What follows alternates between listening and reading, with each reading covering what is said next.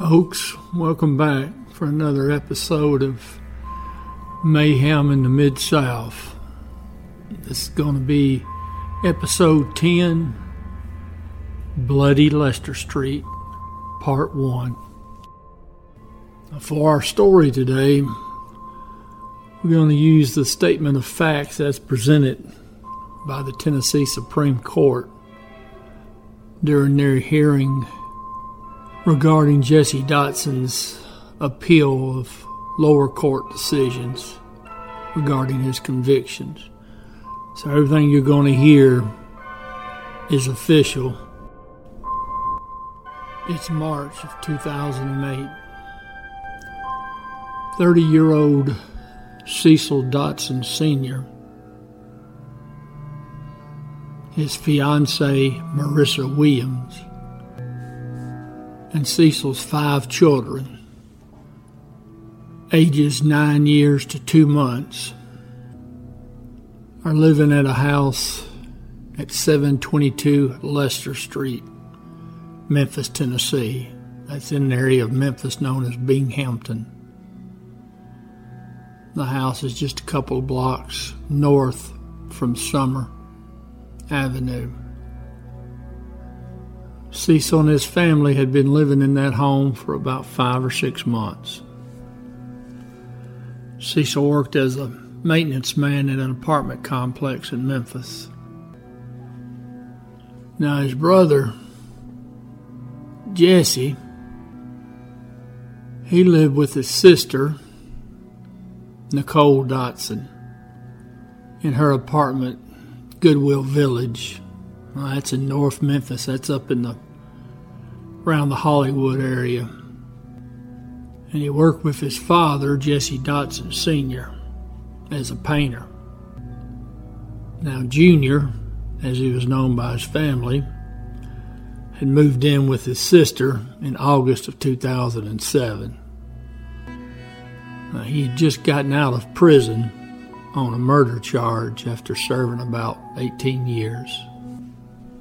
Now, throughout this episode and the following episode, you may hear me refer to Jesse Dotson as Junior, which is what his family calls him.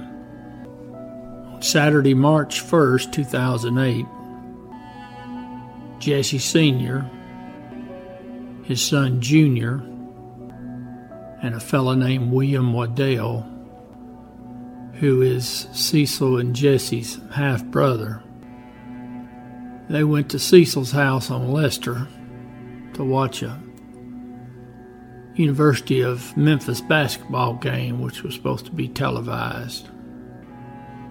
Now, when they arrived, Cecil was there, his fiancée, Miss Williams, and the 5 children. Now, the group was unable to watch the ball game. Cecil's television wouldn't pick up the game. So Jesse Sr., he left Cecil's house around 6 or 6:30 p.m. on the 1st. And the last time he would see his son Cecil, he was sitting on the porch cleaning his grill, getting ready to barbecue. Now their half-brother, Mr. Waddell, he left Cecil's house about 10:30, 11 o'clock that night. And when he left, everybody was still in one piece and alive. Next morning, Sunday, March 2nd, 2008, Jesse Sr. arrives at his daughter's apartment to pick up Junior so they can go to work. Now, Junior wasn't there. Nicole didn't know where he was. So now Jesse Sr. tells Nicole, says, when you get a hold of him, you tell him if he wants to keep his job, he better call me. Now, sometime that evening, Junior, he calls his daddy, Jesse Sr., said that he couldn't call any earlier because his girlfriend, Sheila Jones, had hidden his cell phone after an argument. Now, Junior didn't go into any explanation as to why he missed work. Later on the evening of March the 2nd, Junior and Mr. Waddell, his half-brother, they went to dinner. And Junior said something to Mr. Waddell about going by and picking up Cecil. Evidently, Junior wants somebody else to find the bodies. Now, Waddell said he'd tried to call Cecil numerous times and hadn't been able to get a hold of him. So the decision was made not to go by Lester Street and check on Cecil. Now, it's the next day, Monday, March 3rd, 2008. Junior rides to work with his daddy. Jesse Sr. picked him up about 8 a.m. and they worked for about 3 hours, and then they had to stop because it was raining. Now later that same day, Junior calls his dad, tells him that Nicole wants him to drive by Cecil's house because Miss Smith, who is the mother of one of Cecil's children, the 2-year-old named Cecil II, she's worried something's wrong. She says she's been unable to reach Cecil by telephone since early on Sunday, March the 2nd. And she had went by the house on Lester Street and knocked on the door at around 3 p.m. She said the door was partially open and the radio was playing. She didn't see anyone or hear the children. She did mention she had seen the television just inside the door and noticed photographs on the wall across from the door.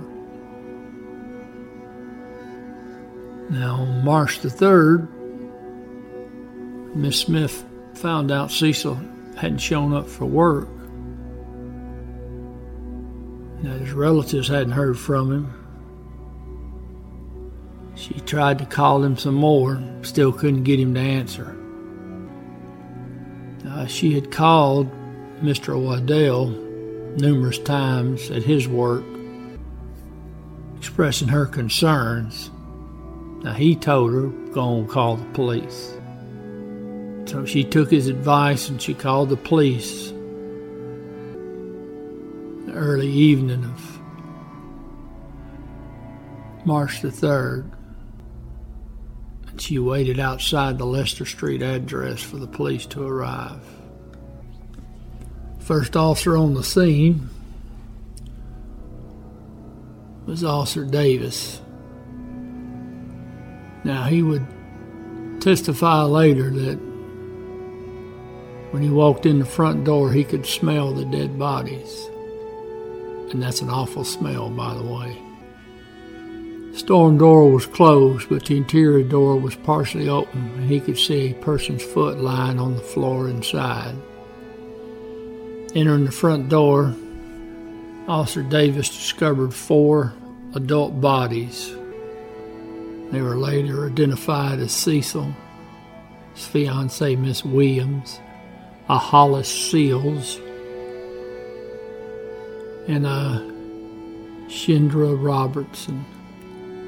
All appeared to have sustained multiple gunshot wounds. Officer Davis said he didn't check for vital signs because it was obvious to him they were deceased. Now, Davis, along with 2 other officers, they continued through the house, searching for survivors and suspects. They had a 4th officer secure the front door.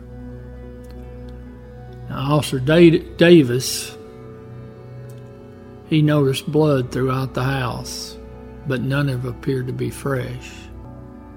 Davis saw someone in the hallway bathroom and discovered 9-year-old CJ in the bathtub with a knife blade stuck in his head. Now, at first, Davis believed that CJ was dead, but then he noticed the child's eyes twitch And he told the other officers he'd found a survivor, and he continued to clear the house. Now, they went down a hall, and there's a bedroom on the left side of the hallway, which would later be known as Bedroom 2. Davis discovered 4-year-old Samario, and he was dead. Now, in the next bedroom, which would later be known as Bedroom 1, Officer Davis discovered 2-year-old Cecil II and 5-year-old Cedric, both of whom appeared dead, according to Davis. Now, another officer in the house had located a 2-month-old Sania, who was still alive. They carried her out of the house. Now, the officers stepped out of the house, and Memphis Fire Department personnel went in. Davis told them that there was one victim that they knew for sure was alive in the bathroom. Now, one of the firefighters, named Vosberg, Jason Vosberg, he said you could smell the blood in the air when he approached the house. Described as a thick, spoiled smell, like it had been there a while. Firefighter and EMT, Daniel Moore, he was told to check the adult victims, see if any of them were alive. He said he never actually touched them because it was obvious to him they were deceased. He said you could just look at them and know they were dead. And he went on to describe it as a horrific scene. There was blood everywhere. He said it was obvious they'd all been down for a while. He described the blood as definitely old. Now, when Vosberg and another paramedic entered the Bedroom 1, Cecil II, they determined was deceased. But Cedric was still alive, so they carried him outside to an ambulance. Now, Vosberg is then told that there's another victim in the other bedroom. He went back inside, and Vosberg and Moore went to the bathroom, where a firefighter, Herbert Henley, was attending to CJ. Now, they got CJ out of the bathtub and they took him to the ambulance and he was transported. Fireman Henley recalled seeing cuts on CJ's face and that knife blade sticking out of the top of his head. He said the bathroom was a mess and there was blood everywhere. Now, Moore said that when he and Vosberg had went in the bathroom, CJ turned his head. The next thing we saw was that knife blade stuck in his head. He said it was one of the most horrible things he'd ever seen.